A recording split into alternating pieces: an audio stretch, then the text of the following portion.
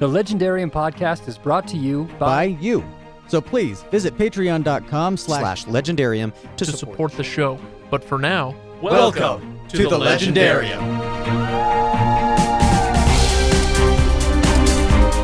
Anyway, so yes, I will be drinking from my Bondsmith mug The today. one time Craig's been lucky. Sorry. Wow. In the immortal words of Alanis Morissette, you're uninvited. Oh, no. You're invited. You're invited. Yes.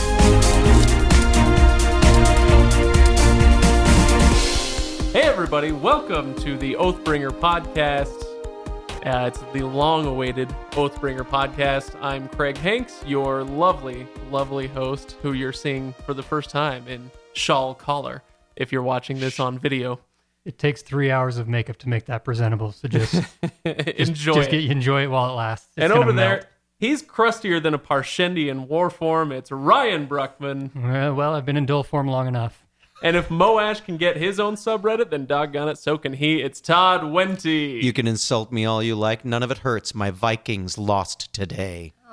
And she's like Lynn, constantly trying to break into the cool kid boys club. It's Megan Smythe. You're just jealous that choirs of children sing to me while I read.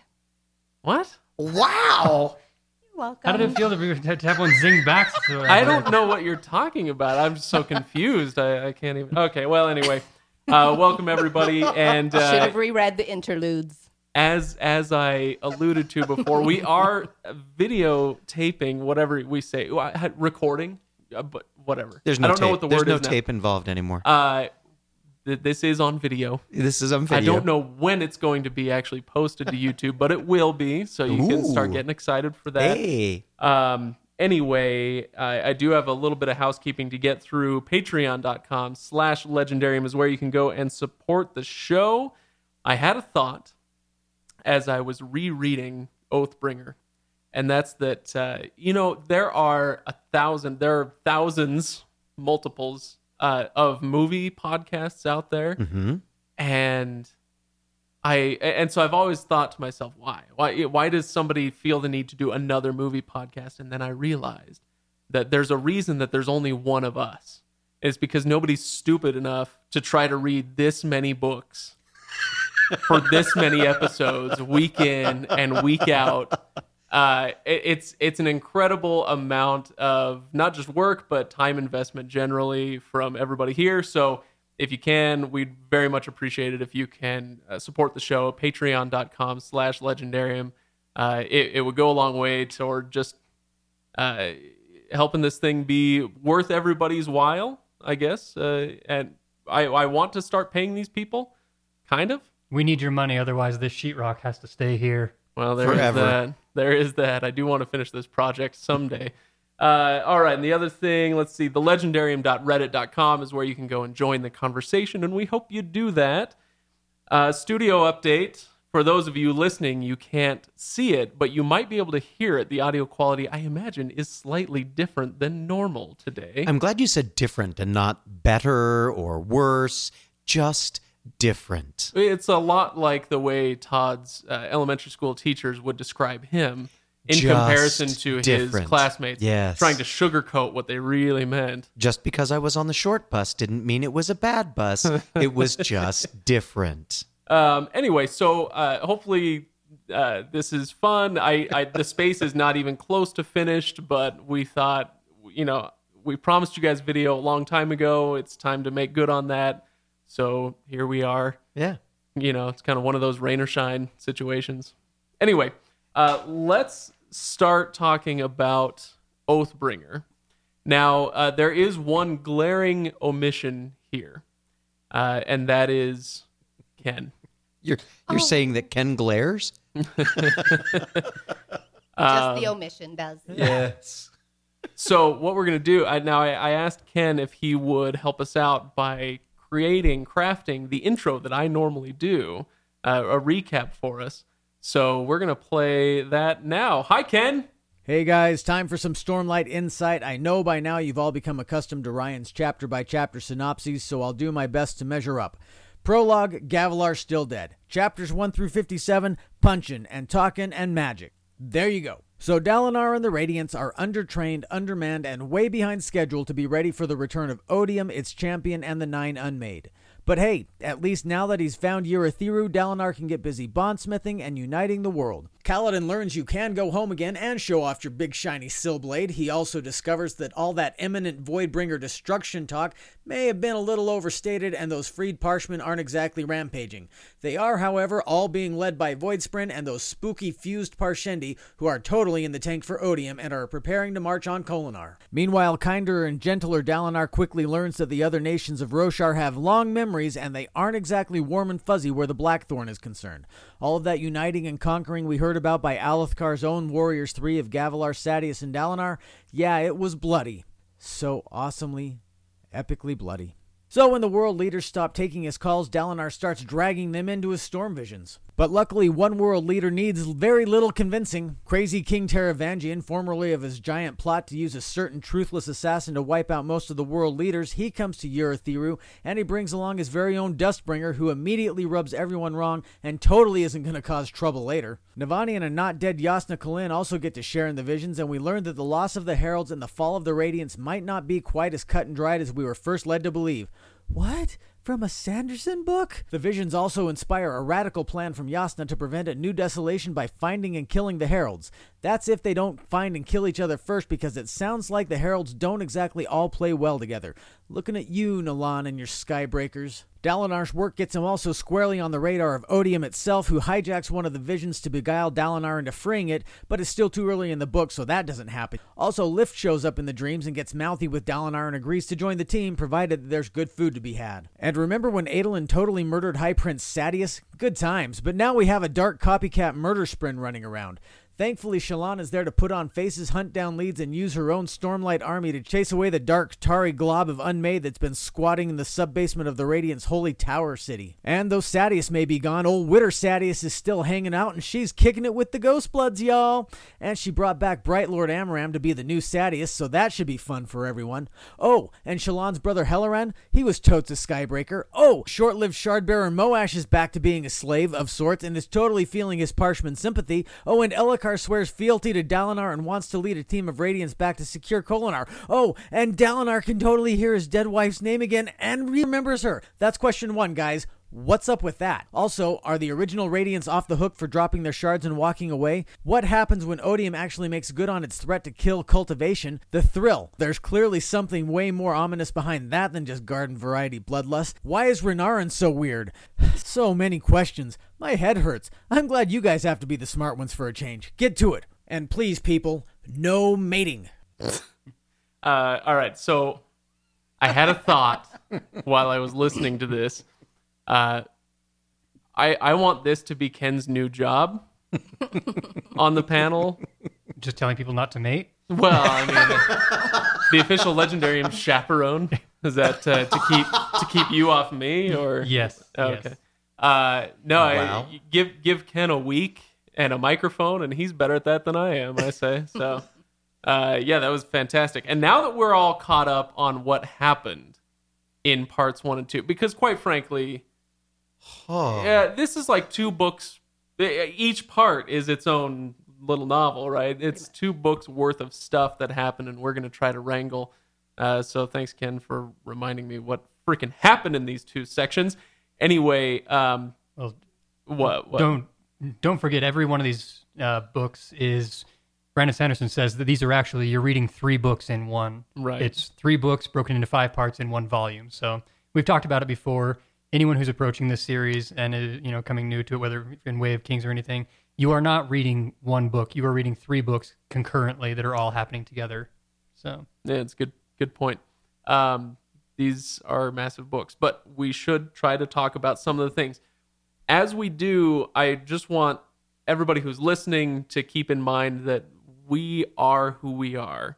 And what I mean by that is we are not, we're not going to get super duper detailed about every little thing. We're not Sure. going to hit every plot point. There are undoubtedly things that you enjoyed that we are not going to end up talking about, and I'm sorry about that. But that's not really the point of what we do on the Legendarium, and so we're going to talk about the things that really jumped out to us, and a few of the things that jumped out to you, thanks to Reddit comments. But anyway, so hopefully we'll hit some of the things that you enjoyed about the book, but I'm sorry if we didn't get to your favorite moment. Anyway, caveats done. Good heavens above. Hooray. I'm just really happy right now because Craig's already taking like the talk show persona. He's got his mug out, like he filled it up there, the Oathbringer mug. I brought this is you guys can't, if you're listening, you can't see it, but it's my Bondsmith mug. I'm pretty proud of it. Have you seen it? No. Yeah, it's my Bondsmith mug. I got it at the midnight release of Oathbringer at his signing in Provo. It was the last one. I walked up. I know to the... he's bragged about this several times now. This is the last Megan one. hasn't heard this. I Okay? haven't. I'm sorry. Go tell. ahead. Go ahead. That's all. I went up to the counter and she said, "We have one more of these." And I said, "How much?" Never mind. Just give it to me. I'll take it. Anyway, so yes, I will be drinking from my Bondsmith mug The today. one time Craig's been lucky. And Sorry.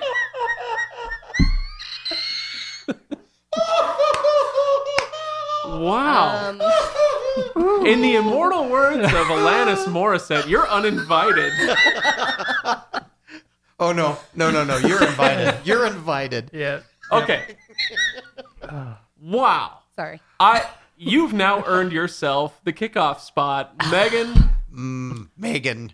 the first thing you would like to talk about from parts 1 and 2, I think we'll each take a bullet point, and then I want to send it to the Reddit questions. So you go, Megan.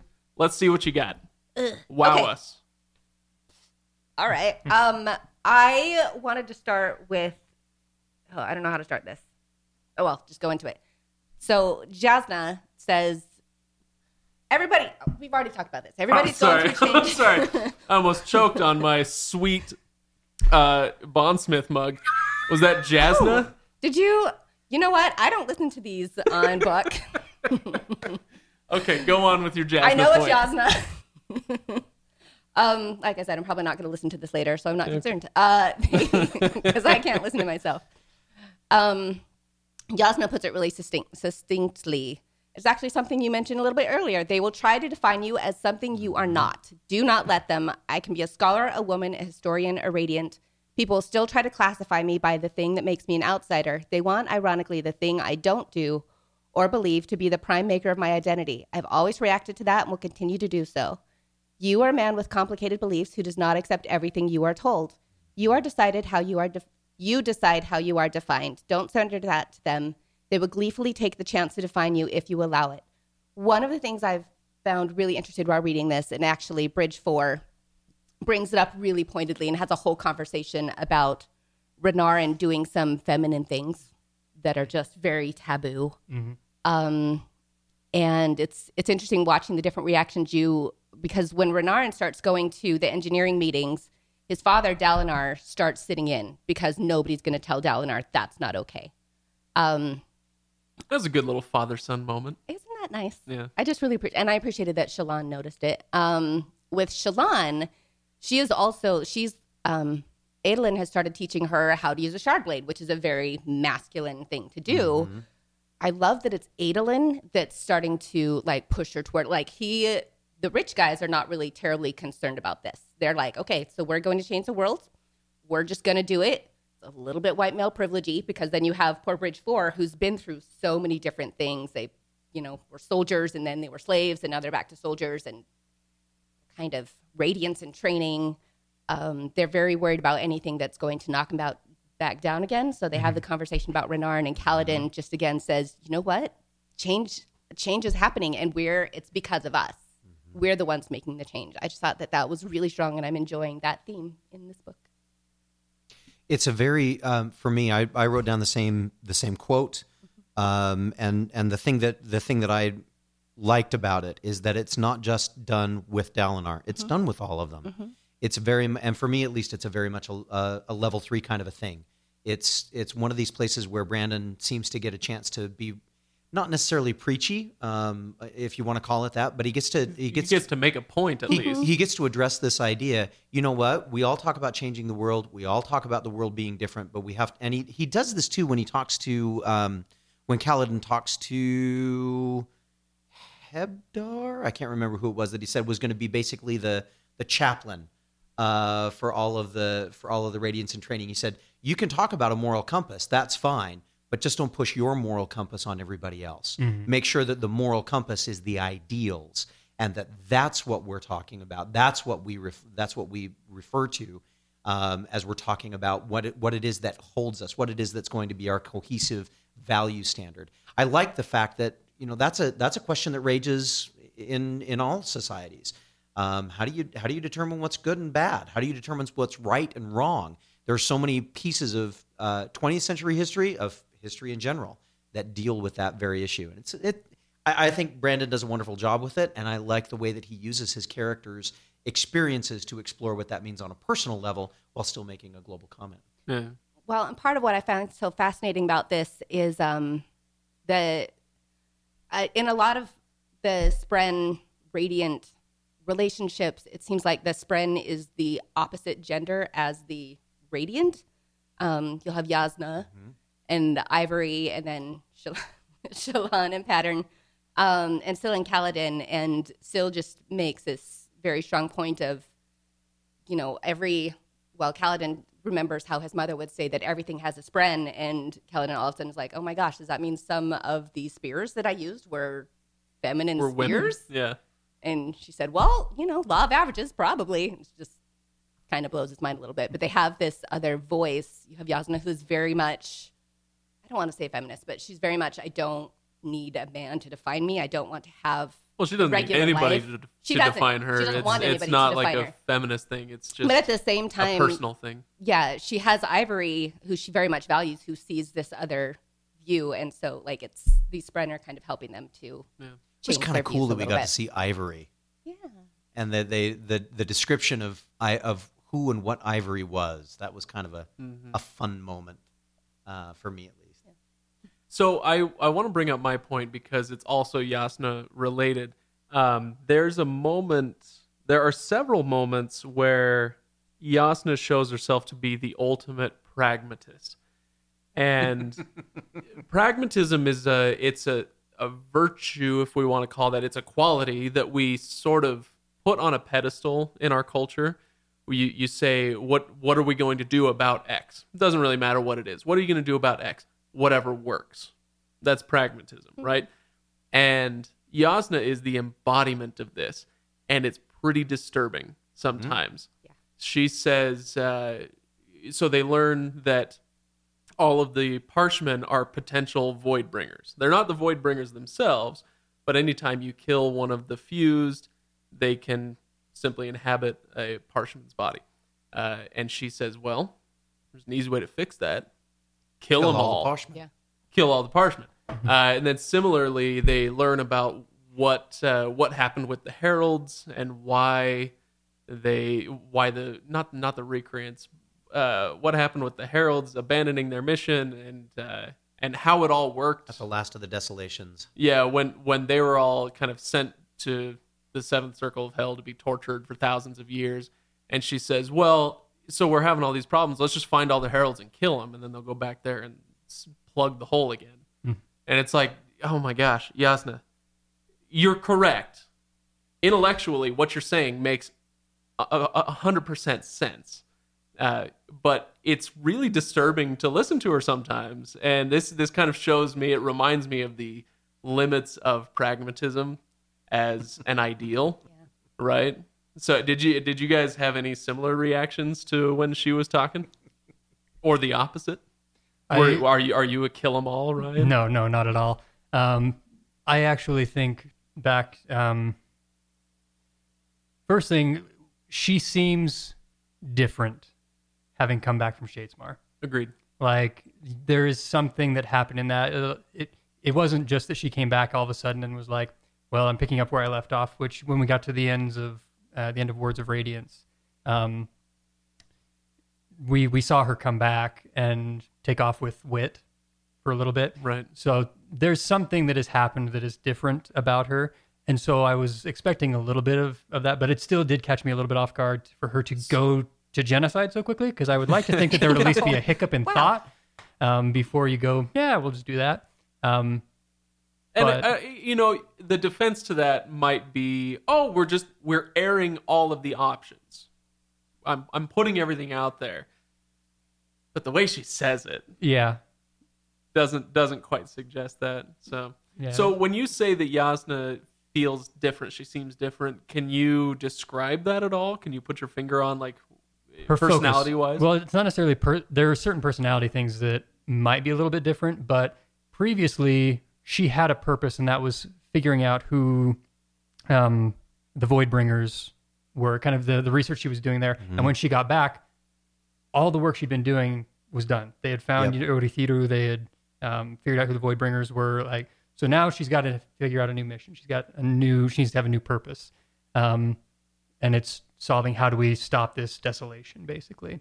And that change in focus brings a hardness to her that, although she's always been kind of blocked away from others, or, even with Shallan and everyone, like not letting anyone in, now she seems to be very much driven with more desperation. That's probably the best way to describe it. Yeah. Now that she probably has a better understanding of the scope of what they're facing. It's on the door, like it's not even on the doorstep. It's in the house. Like they are here. We've got to solve this now. And she probably honestly believes that she is the smartest person in Roshar to be able to figure this out. That she is going to be the one to save everyone by solving the puzzle of how to deal with this. Right. So okay. Which is probably why Odium doesn't go to her when the visions are occurring and other people are coming in, because I think that if she were to be approached by Odium, the way that Dalinar had been approached at the end of Section 2, the conversation would have gone differently. How so? I think that she would have taken an approach to bind Odium in such a way that all of the war that was going on with the Voidbringers could have been ended, but it would have been ended at a cost that everyone else on the planet would have said, no, you can't. Her goal of, then let's just kill all the Parshmen would have happened, and that would have been it. Odium, goodbye. Your ability to inhabit the souls of men or the bodies of men through your spren is gone. Hate is banished from this place, because there is no one left to inhabit that way. I think it's interesting that I'm curious then as to why you might think what would prevent Odium from coming to someone like Yasna, because that would probably work for him too. So that's that, but that's the twist. Whenever an individual says we will eliminate hate by killing off all of those who embody hate, they don't recognize that they have become the very thing that they despise. Hate? The very thing that they despise. They become the embodiment. Mm-hmm. And so I think that within that conversation, we see a different kind of outcome. I'm not saying that it's a different kind of that this is done on a casual basis. Brandon is giving us the opportunity to have the person who is seen as the embodiment of virtue have the conversation with Odium. Oh, Dalinar, you mean? Yeah. Okay. The son of honor, as he is, as Stormfather keeps referring to. Right. Okay, Ryan. I want to hear what you've got. What's something you want to talk about? So this isn't really all that deep or anything, but it was one thing about this book, and when we get to our final episode, I will discuss a little bit more in depth as to why this book has become so important to me.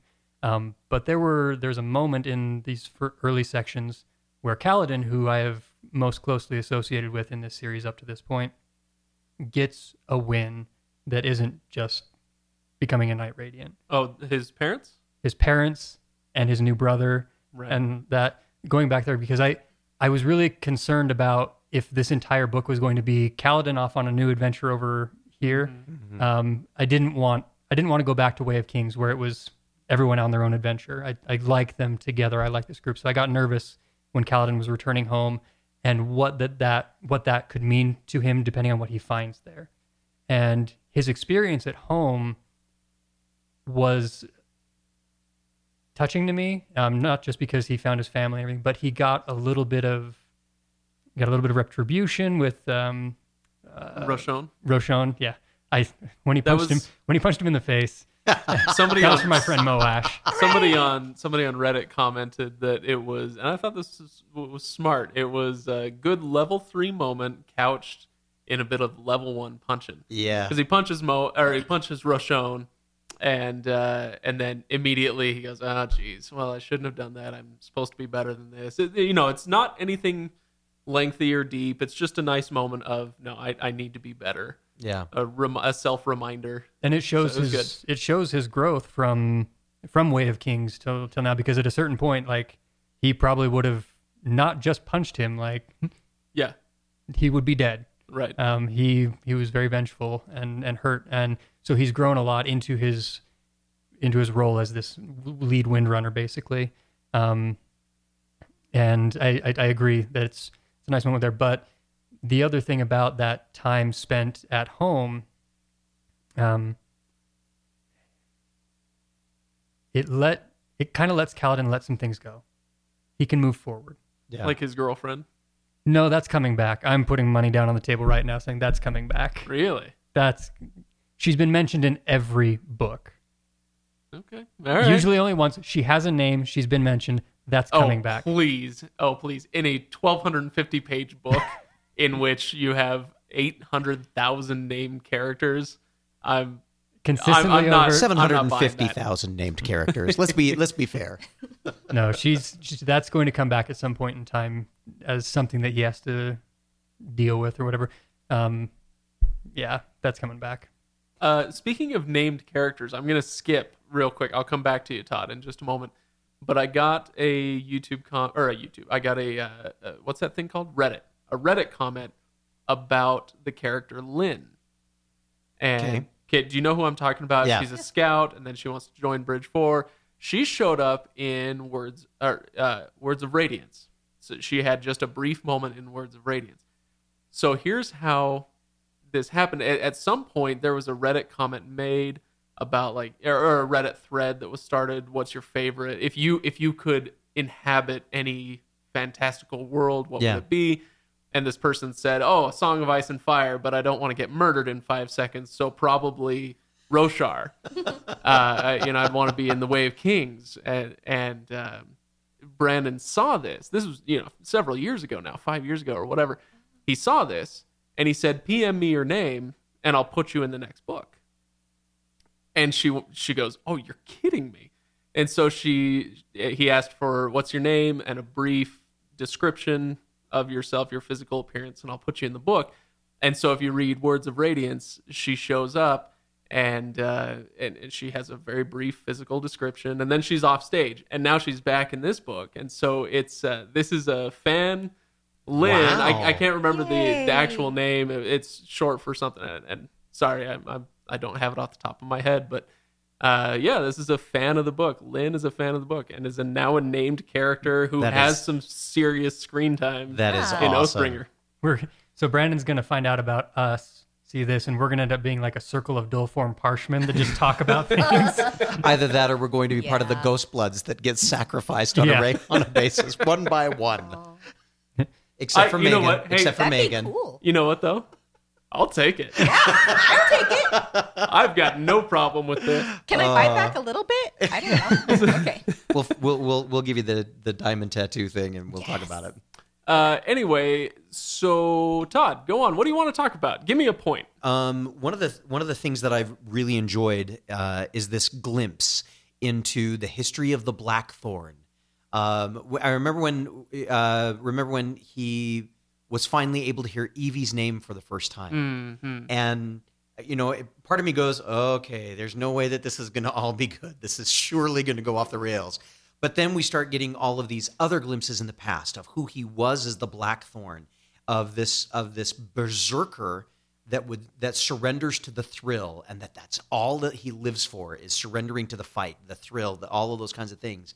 Then he gets the shard plate, and when he surrenders to the thrill, he kills everything and everyone around him, his own people. He just stops short of killing his own brother, but he starts to recognize that shard plate has this effect on him, amplifying the thrill and making it that much harder to hold back against everybody except the little kid that was going to be the heir, and that comes back with problems anyway. But then we see it's not just it's not that he has this. He can't control it. Later on, the bar fight scene where he challenges the guy and he says, "Well, everybody's come here for a fight. We may as well give him one." And the guy's like, "No, my lord, we're not going to do that." And he's, "What? You afraid you're going to hurt me?" "No, not worried about that at all." Who he was so brutal and devastating and barbaric, and it carries into this. And then we see him trying to become this diplomat, trying to become the person that can unite everybody, and he's trying to be like his brother. With Queen Fen going, "Yeah, I'm good. Yeah, don't want to have anything to do with you. Don't want to have anything." And it isn't until he gets her in a vision, and she sees him, and she talks to him, and she's like, "All right, now I can talk to you, because now I feel like I'm really talking to the Blackthorn. I'm talking to you face to face. Now I believe you. Now we can talk." And this idea, yeah, people can change, but we don't always trust the changes that are going on around people. When the scribes are around trying to help him be a diplomat, she's not going to buy it. When he's talking himself, when he's sounds like the Blackthorn and he's in his element, then she trusts him, even though he's much more frightening and deadly. And yet we trust that because that's what we know. Because it's known, yeah. You actually said something in there that there's two things that I'm kind of curious to get you guys' take on. First, when I first started this book, I felt really confident that we were going to be dealing with the wife whose name we couldn't remember in the first book. So that was going to be, but I kind of pegged that to be an end thing, like boom, this revelation at the end that breaks him. And instead, it's all the way back in page 250. So early in this book. So to me, that was a big surprise, and I was very curious at the time to sit there and wonder, like, okay, why did I need to know this now? Why is this happening now? Because it would be a great break moment, but I'm also not Brandon Sanderson. I'm not looking this far ahead or whatever. So I'm kind of curious as to what your guys' thoughts are in terms of why do you think that's an issue right now? Why is that brought up now versus later?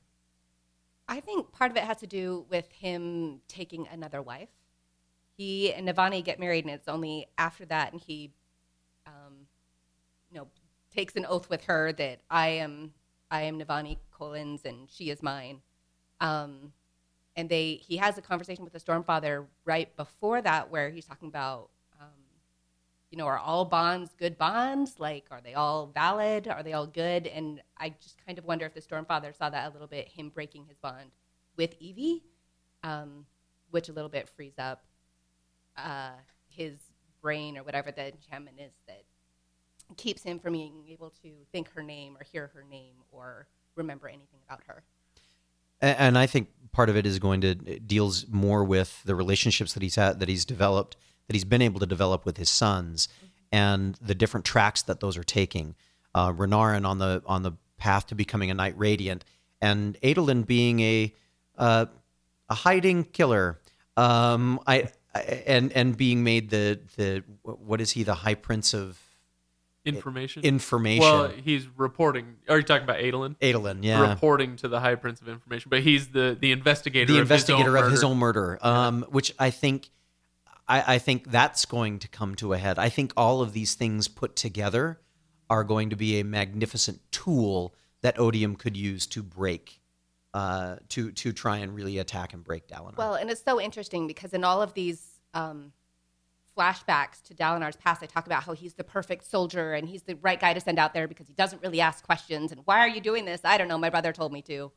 And Shallan, at times, she'll be hanging out with Adolin, and she makes this comment about how Adolin is the perfect soldier. Like, he does what he's told, and he's very precise. And every time she says something like that, I just put my hands against my face and try not to scream because it just sounds like that's where it's going. Except he's going to take the opposite path. After a year plus of the Wheel of Time, I'm really enjoying being back in the driver's seat of knowing what's going to happen and listening to people talk about this sort of thing. Craig told me not to read ahead, so I don't know what's coming. This is hard. He loves doing this where he says, so make a prediction. Make a prediction. It is a lot of fun. Yeah. So I love Evie in this book. And I'm trying to remember because I didn't get a chance to fully reread up through part 2, just making sure I'm not getting ahead of myself. Uh-oh. But Evie is not the person that you put with Dalinar Nope. at all. No. Terrible match. Yeah. This is the kind of thing that you look at and you say to yourself, well, this one's going to last for a little while and then everything's going to go wrong. So Hashtag arranged marriage. So as I'm reading through this and I'm getting to know this Evie character, this wife, that something happened that was bad enough that Dalinar did something to erase, or did something that caused her to be erased, like going to the old magic. So they talk about. Well, and they keep hinting at that with his one servant that became an Ardent. Used to be one of his fellow soldiers, and something happened. And I'm sitting here and I'm saying to myself, oh, I'm afraid I know what's coming, but I don't want to know. Yeah, I really, for the first two books, anytime that we kind of get, well, and it's usually Navani is the one that brings it up, especially in this book. Anytime that comes up, Evie, they talk about how Dalinar, I know you loved her. I know that you loved her, whatever. And I'm like, the little bit that I've gleaned about her thus far in the book up to this point, like, I don't think he did. Like, he appreciates that she's there and he comes to appreciate her. But at this point, like, I don't buy that Dalinar was in love with Evie. He married her for the shard plate. Like, that's why their marriage happened. He followed an instruction. Yeah. He was instructed, you will do this. Okay.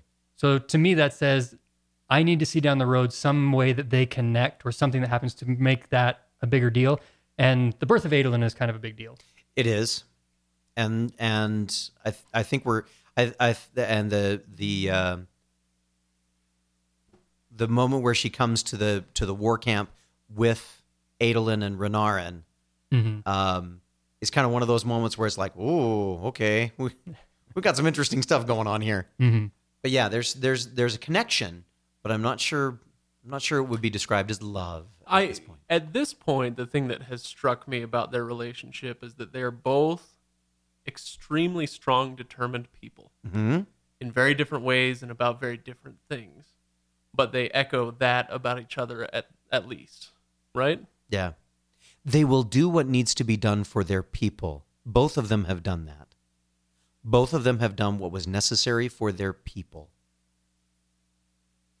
And so I think that's something that is if that's the only thing that they shared at the beginning, it's enough to share a connection. It's enough to share it's enough to say, okay, we'll stay together because this works for both our peoples. Mm-hmm. Both our peoples are counting on us to stay together.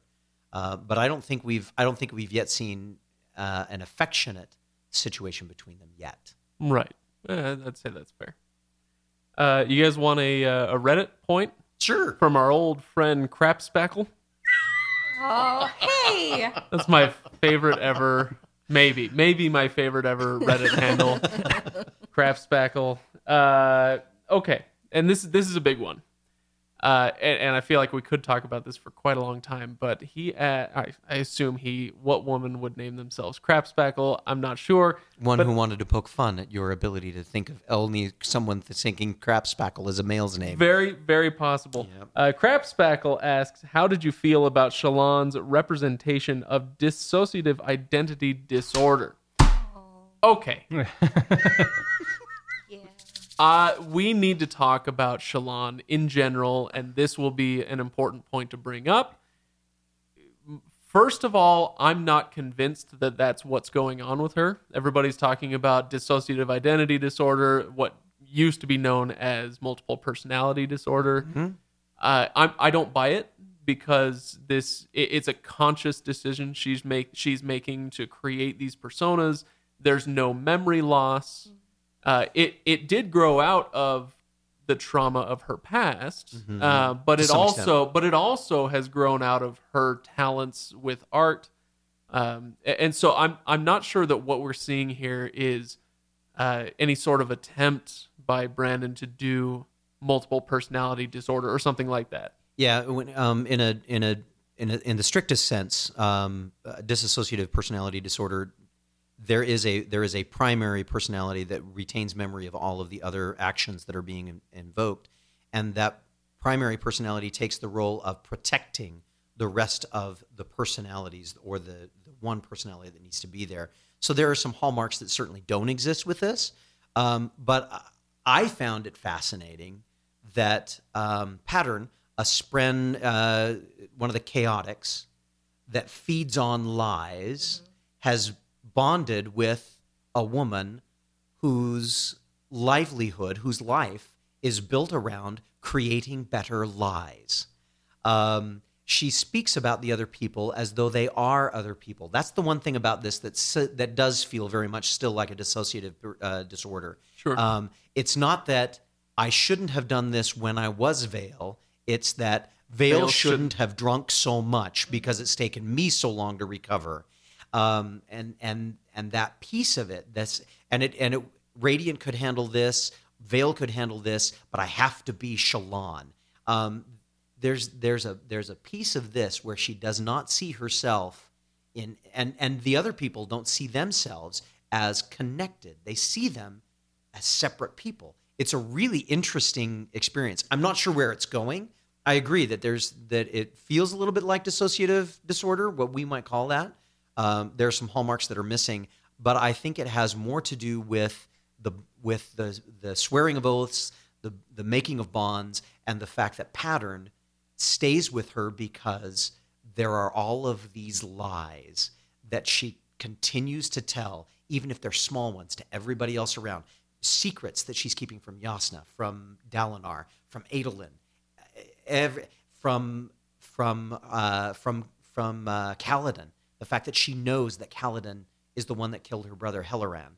All of these secrets that are being kept are what feeds Pattern. I wonder what happens if she ever decides to tell the truth. I have to make a slight pause. I don't know if I want to label this a correction, but cryptics are drawn to that, but I don't think they feed off that, because what is it that Shallan has to do to become a Radiant? She has to tell the truth. You have to tell a truth, and it has to be a strong truth. So I'm not sure about the feeding on lies. It's definitely part of it, because you always hear Pattern say, good lie. Yeah. But doesn't... that was an excellent Pattern. Yes, thank you. But doesn't Ivory say that the cryptics feed... I think that's where I got it from, was that he said the cryptics feed on lies. Right, but that may be a pretty unreliable narrator, just knowing that cryptics are not well thought of by other spren. So see, this is what they do. They throw these things at us that they've already read, that they know that we're wrong with. There are things. Here's the thing. This is book 3 of 5. Book 3 of 5. There are 10. Well, book 3 of 5 of 10. There are plenty of things that haven't been answered for us either.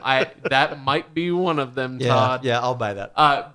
Now, Megan, the reason I said we need to talk about Shallan is that Shallan is a bit of a sticking point in this book for a lot of people. Oh. She is, hands down, through the first 2 books, my favorite character.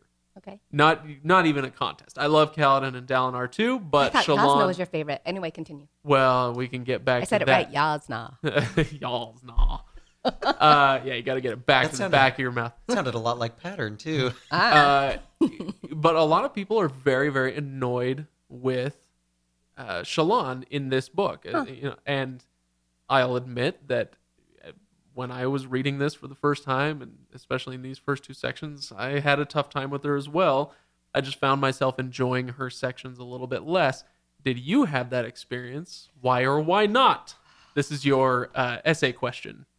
A little bit. My problem with Shallan is the way her character is set up. I like her as a character, and I really enjoy reading about her, getting to know herself and learning about these powers, and she's butting heads with Yasna. What irks me is that there's this whole question of, is she going to marry Adolin or Kaladin? Like, you have to set it up so that somebody's going to get married, and apparently there are only 3 women, and one of them married Dalinar, and Yasna's not going to get married, so what's Shallan going to do? And that's the part that irks me the most. I'm so excited for you to read this book. No, boo! Shh. No spoilers. Too late. Okay. Oh, great. That's good to know. But with her, I think what I enjoy the most is seeing how she is I don't know what the word is, how she's dealing with like this world of men that she's in. She's so excited when they find out about the second murder and nobody tells her she can't come because she's a Radiant now. She's important. She can do stuff. She's not the girl that you sit in the corner anymore. Until Yasna shows up. Which is also interesting because she doesn't create a persona for Yasna. She's still trying to be herself, but she's like just butting her head up against it and just, she's like, okay, I have to be myself with her because she knows when I'm not. It's so hard because she knows who she is now, except who she is. Does she? Is multiple personalities. I really think that was something that I expected to be a lot bigger deal. Yasna's return. Me too. It was just kind of like, oh yeah, she's back. Hey, that was the next. Somebody else on Reddit mentioned that. Yeah. Was anybody else a little disappointed? I was. It was a little disappointing, but if I really when I really think about it, I would expect nothing less from Yasna. Like That she's not going to make the grand entrance. Yeah, I don't need a feast. We've got work to do. Let's move on. So it makes sense, and they're all too busy. The Everstorm has caused problems. Like I get why it makes sense, but especially for a character like Shallan, your mentor, and they deal with it a bit like, okay, so am I your ward again? Am I not? Like I figured out, like I found this giant city that we're excavating right now. We're kind of figuring out. Everybody here loves me, and they all think I'm fantastic. Why are you trying to put me in the corner again? Yeah, say it. Nobody puts baby in a corner. Yay! What was I going to say? Oh, doggone it. I was distracted by Ryan's man beard. What, 8 Yasna days. coming back 8 and days. Shallan immediately chafing because she wants to be pure awesome? I remember what I want to talk about. There was another Reddit comment. Somebody asked, in a book that's this long, we know there were lots of things that had to be kind of shaved and taken out. And I think they were talking specifically about the return of Yasna and maybe something else. But the question was, if you were writing this book, or as you are reading these two sections at least, what did we kind of gloss over that you would have liked to spend a little more time on? So the return of Yasna, we've already kind of talked about that. Mine, I'll give you mine, and that's Kaladin with the Parshman. Mm-hmm. Now, later on, especially throughout Section 2, Sanderson kind of gives that to Moash, and so we still get to see the Parshman and learn a little bit about what's going on there, but I liked it so much more with Kaladin because I don't care about Moash even a little bit.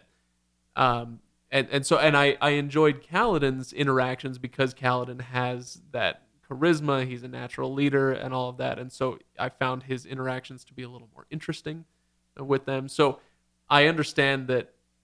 I think, was it you, Ryan, you're saying you're kind of nervous that they were going to be off on their separate adventures, and you were happy to get them all back, and I get that. I think I'm with you on that, but at the same time, that is one thing that I was really enjoying and wished that I might have gotten a little bit more of. Do you guys have anything that you might put in that category? Rock. What about him? I wrote down just one little thing, that Rock was humming what seemed to be a tune that he could barely hear, his mother's song. It made me start thinking to myself, there's more going on with this, that they live by the Clear Lake, a place where a portal between worlds. I think there's more going on with the Horn-Eater people than we are getting information about right now.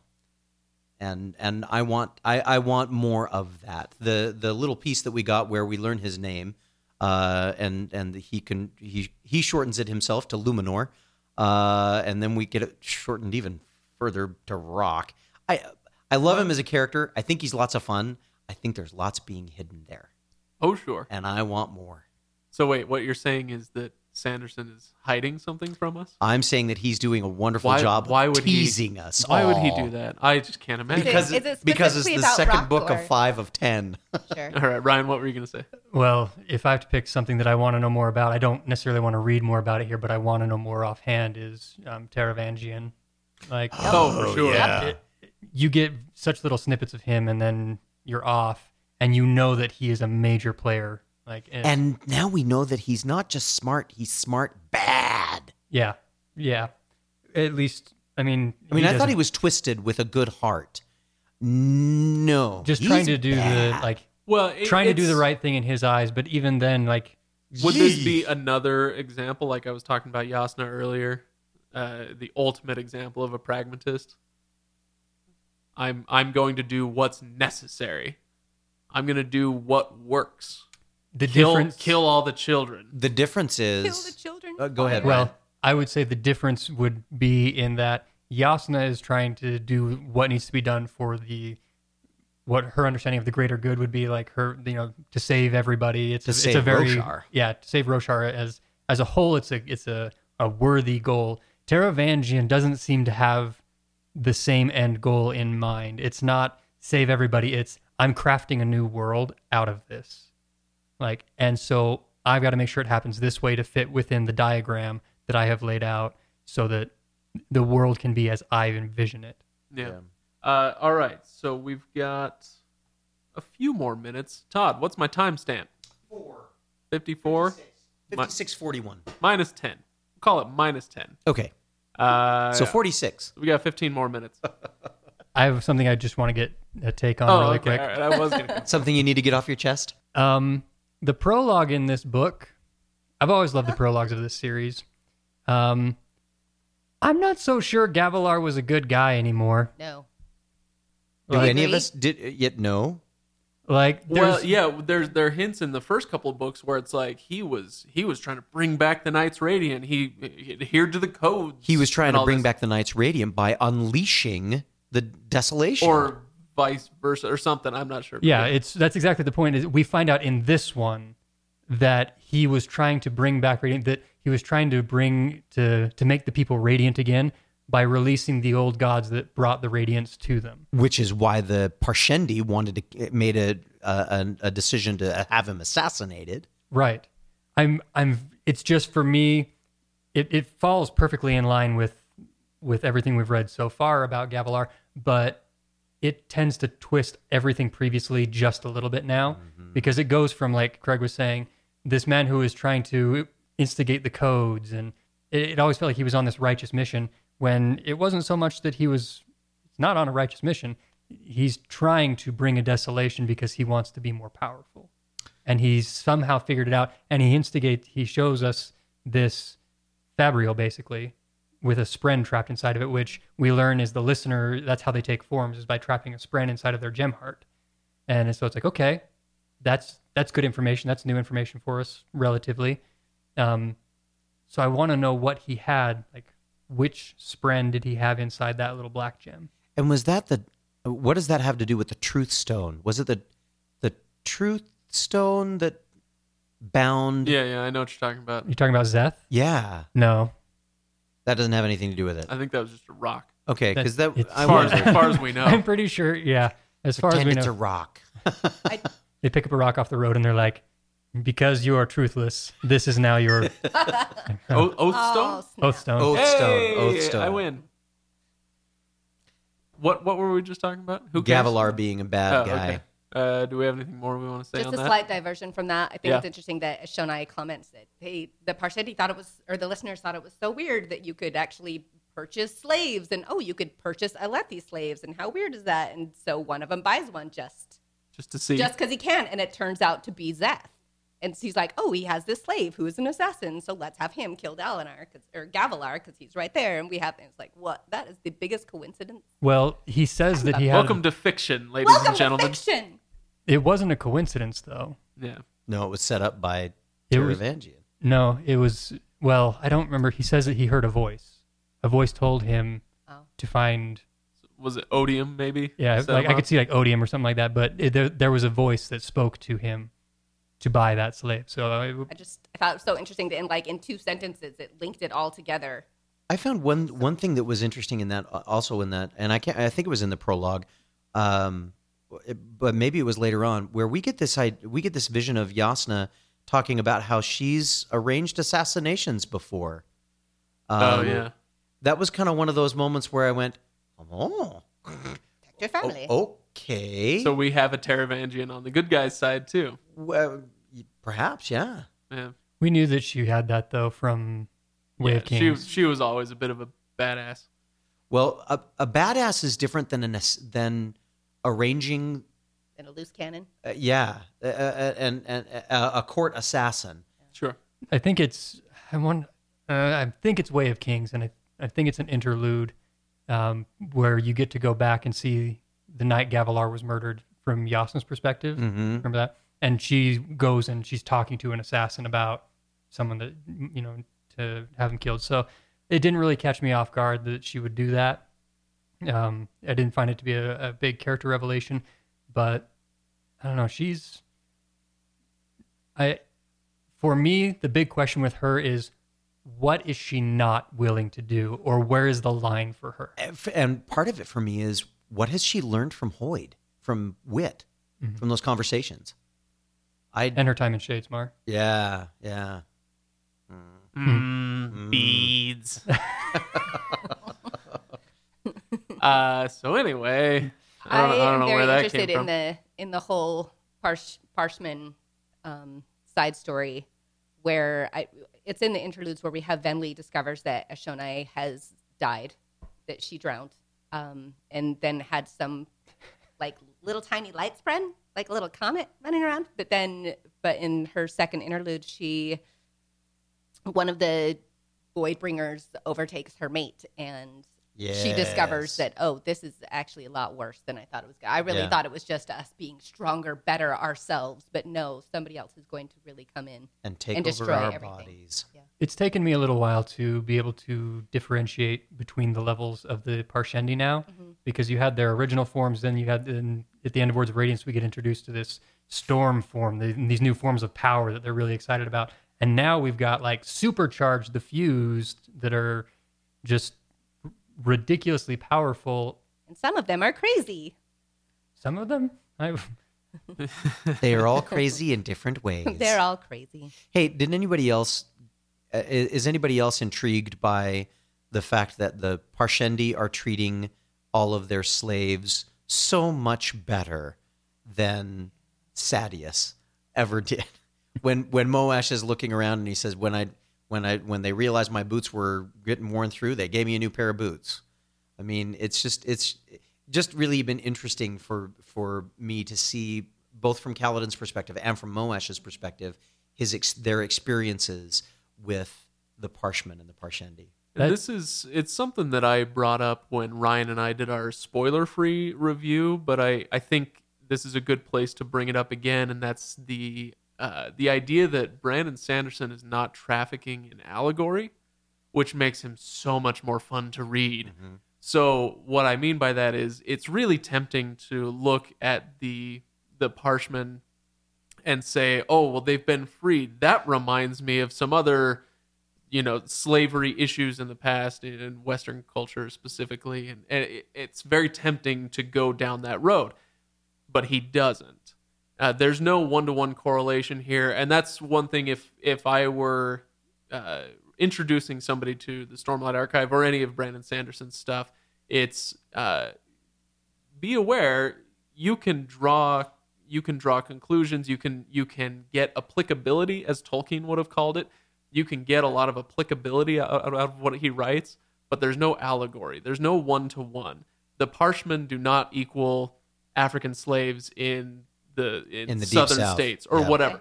And this is a good example of that, where he doesn't treat the issue the same way that you might if he was trying to make a point about American history or something. And so that's really nice. I tend to dislike allegory unless it's very, very specifically done. Mm-hmm. And so I appreciate that about Sanderson's works. Yeah. Relaine makes a comment. Is that how you say it? Sure. Yes. Okay. He makes a comment about how he believes himself to be the last of the listeners. And it wasn't until he got to that point that I realized that, aside from, well, I don't even know if Venli does it anymore, but there haven't been a lot of references to attuning to the rhythm of from the Parshmen. And maybe that's mostly because we're getting it from Moash's point of view. But by the way, that really sounded like a rock song, "Killing in the Name." Sorry.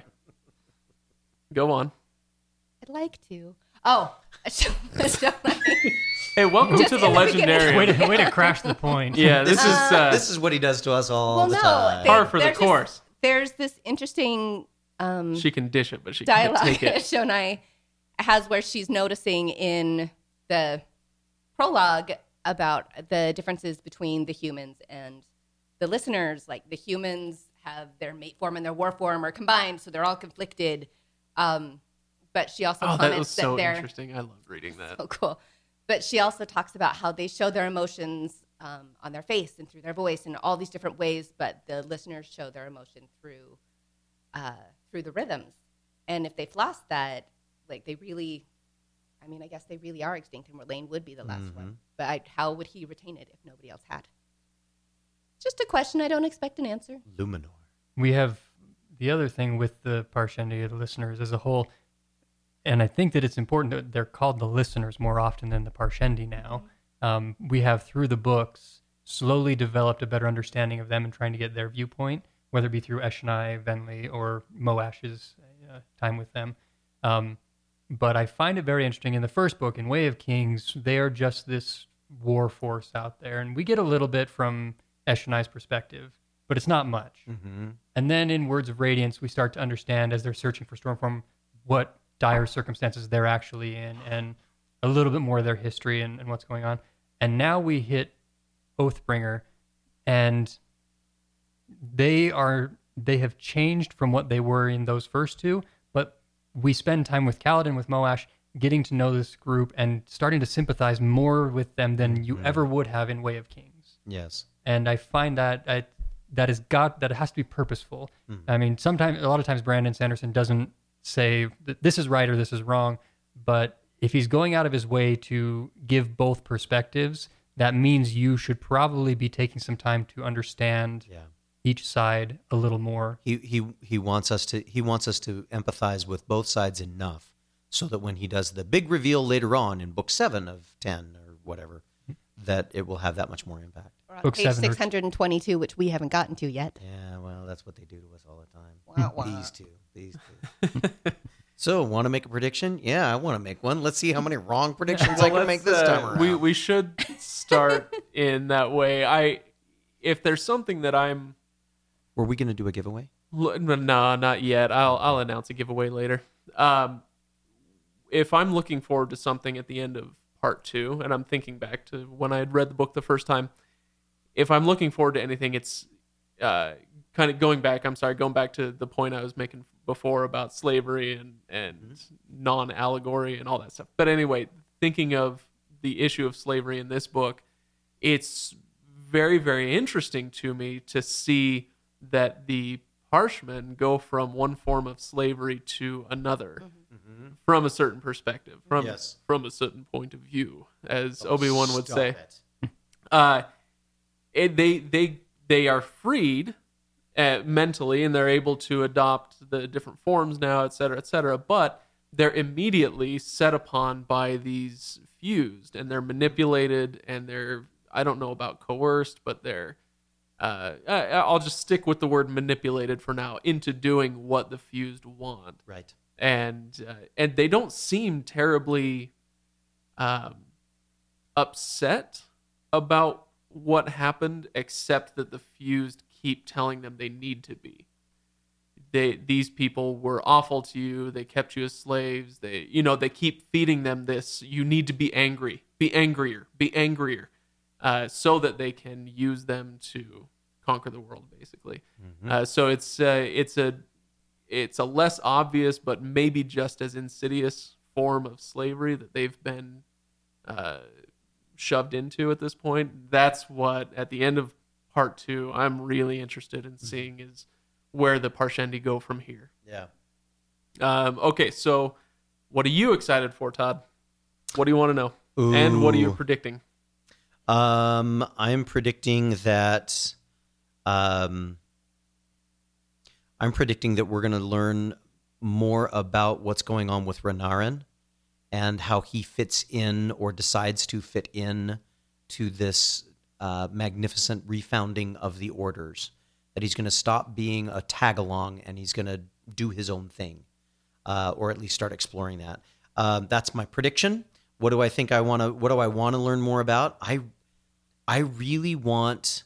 I want to learn. I want to see more about Moash. I'm hoping I see more of Moash because, when we've read about Kaladin, You are literally the only one. That's likely. That's likely. There is a subreddit out there. Dare I say it? Earmuffs, Todd. It's r Moash. I like it. The reason that I want Deserved to it. know more about Moash is because I am hopeful that Moash is among the individuals that will be redeemed in this process. And when I say redeemed, I mean that he will get to a point where he finally realizes that that as broken as the system was, he can be part of fixing it. Ryan is I know he's covering his face. He's covering his face, losing his mind over here. What's going on, Ryan? which means that I've guessed wrong and I'm never going to No, learn. I'm not saying anything. Or you're dead on correct. All right, let's just move on then to Megan. Megan, what are you looking forward to? I am looking forward to finding out what happens when Elhokar and Kaladin all head out to Elhokar's hometown, which I can't think of Kholinar. it. Yes. Kholinar. I want to know what's going to happen there. I am a little bit afraid that the whole town has imploded based on the riots that popped up at the end of yes. Words of Radiance. I really want to know what happens there. Does Shallan get to go? I'm not looking at you guys. Does she end up going because Jasna has said no, or does she sneak out? Does she go as Vale? I don't know. I'm very excited to see what happens there. Okay. Ryan, do you have any memory of where your mind was at the end of part 2? Or do you just want to give a final thought in general? No, well, at the end of part 2, I remember because we talked about it. Oh, hi, Odium. We have a face. Okay. Exactly. Hooray, Lift is back. And he was- Oh, Lift was cool. And he was so nice. Yeah, Yeah, this nice nice old old man. man. The devil always is. But That was weird. one thing that I don't know if it was at that time, but throughout this entire book, I always was more excited because one of the complaints, and I put that in air quotes, after Words of Radiance is, oh, well, look, all of a sudden now we have a bunch of Knights Radiant. You know, they're just popping up like crazy when it's taking forever to get them. And so I loved that we have this squire set up so that when Kaladin's close enough, these guys need it, and we're starting to see more Knights Radiant. There are 10 orders. Where are they all? We've seen, 3 or 4? We have Kaladin's a Windrunner. We have a Light Weaver in Shallan. We have a Bondsmith in Dalinar. We've got a Dustbringer. With who's traveling with Taravangian. Taravangian. We have an Um, Elf Collar Elscaller in Yasna. We have a That's 5. Truth Watcher in Renarin. and an Edge Dancer. And an Edge Dancer in Lith. And so we've got, And we've got to know the Skybreakers a little bit. because wasn't Zeth, Zeth a is with- Skybreaker? Oh, yeah. Zeth is he's not a Skybreaker yet. He's but with he's the with Sky. the Skybreaker. Isn't this is He's in the- Skybreaker Nile? Nuln. Whatever. Nuln. One of the heralds. That stayed on and that was killing people right before they would bond with Spren and bring back the. Yeah, he was trying to prevent the next desolation That was from coming by kind of a killing nice off the little. next Radiant. That was a kind of a nice little. I'm going to throw this sentence in. It was like. Yeah, if you've read Edge Dancer, then you get more of that story. Yeah. So that we've got 8, and I'm trying to think. I don't know that we don't have a. Gosh. This That is why. guy is what we Honestly, don't this is have. why I don't even try. So there's This is 2 why I left have that we notes. don't know. There's 2 left, and I want to say one of them is the word that's coming to my head is not it because I'm thinking Rock Slayer because in the prologue of Way of Kings they talk about how this group did a good job because the what are they called, the giant stone creatures Yeah. that they were destroyed and like they did a good job. Thank you. Yes, I know it's great radio and I'm doing No, good. I'm right there with you because you're going, oh, what are they called? And I'm like, I have no freaking idea. I can't remember. The thread is going to explode. So, yeah. So, like I said, this is one of those moments that there's somebody who's got it memorized. It's yelling at their radio right now. I can't believe you don't remember these. These Big two-" giant stone thingies. Yeah, It's on the cover. the Thunderclast. Hey, Thank you, Thunderclast. Thunderclast. there it is. All right, you guys, we should probably call it because, shocker, we went a little long. Stone Words Wheel Shapers. Stone Wards, Will Shapers. Stone Wards and Will Shapers. We haven't really heard either one of those two. Not in modern. You know what? I don't want to talk about this anymore because we're done. That's why. I'll just say one thing. Oh gosh. I'm just really surprised that none of you mentioned the fact that there's a female parchment out there named Ken. Really? Oh, I forgot about this. Okay. I'm sorry. What was that name again? It was Ken. Okay. Yeah. I have to ask a We missed question. you. Ken the slave woman. Ken the Parshendi woman. I have to ask a question because if it is in these sections and we don't talk about it, we will get yelled at. Jeez. The library. So much for ending, everybody. Library. The library. Dark yeah. Shadows. Is that ringing a bell with anything? Yes. Oh, we didn't even talk about freaking Shafir. Yeah, the unmade in the basement of Earthier. Okay, I just wanted to make sure I wasn't And revealing anything about the unmade. No, And Renarin opening up all of the drawers. Mm-hmm. That's the why I'm drawers? saying. Seeing what he's a truth watcher. He sees how it works, how that works out. So, but yeah, this whole introduction of a brand new villain subset, because Dalinar sees Odium. Oh, the Odium's champion. Odium's champion with the 9 shadows, and we are introduced to the Unmade, which to me was huge and super exciting that we now have what I will call a sub boss, I guess, if you're a video game player or whatever. A mini boss. Mini boss, boss. yeah. Yeah, that's right. Okay. Something like that. I loved them dealing with that, and it tied into Adolin's whole murder thing. So Yeah, we didn't even get to that, and I'm sorry, Yeah, you but did. we don't. You did but warn we us don't at the have beginning. the time for it at this point Yeah. to really give it what it deserves. And so I'm really glad that I put a little caveat at the beginning that said, "I'm sorry, we're not going to get to fill in your favorite thing here." Like it's we only have so much time on this podcast. So anyway, let's go. And if you have made it to the end of the episode, then you should know we are going to do a giveaway. Hang in there. We will announce that, I think, during the next episode. We'll announce the giveaway, and then we'll pick a winner by the 3rd Oathbringer episode. So, yes, we will get there. And if I understand correctly, Ryan, we have an excellent prize. yes, I believe so. It's pretty cool. So, We're going to be giving Something you you Craig's cannot buy. Bondsmith mug. you can have my Bondsmith mug when you pry it from my adhered fingers. So anyway, Bonded to the mug. It's too late. thanks for listening, It's a everybody. Thank you very much for listening. Head to patreon.com/legendarium to support the show, and go to thelegendarium.reddit.com to yell at us a lot for all the things we missed. This is I'll take just a second and say the post-episode threads are oftentimes where I like to interact a little bit more about the points we missed. When I put up the pre-episode threads and say, what do you guys want to hear about? And I kind of stay more or less silent on those. I don't do a lot of commentary on those. But I will be very active on that thread. Ryan will probably pop in every once in a while. You're not as big a Redditor as I am, but Ryan will pop in there too. When my name is said 3 times in a Reddit thread, I show up. Anyway, so I hope to see all of you guys there. And we'll definitely see you in just a few weeks. I think 3 weeks until our next Oathbringer episode. We got a couple Narnias to get through. Thank goodness for Narnia. Good heavens above. 200 pages of easy reading, ladies and gentlemen. Like it. So, yeah, we'll see you then. Thanks again, everybody, for listening. And we'll catch you next time.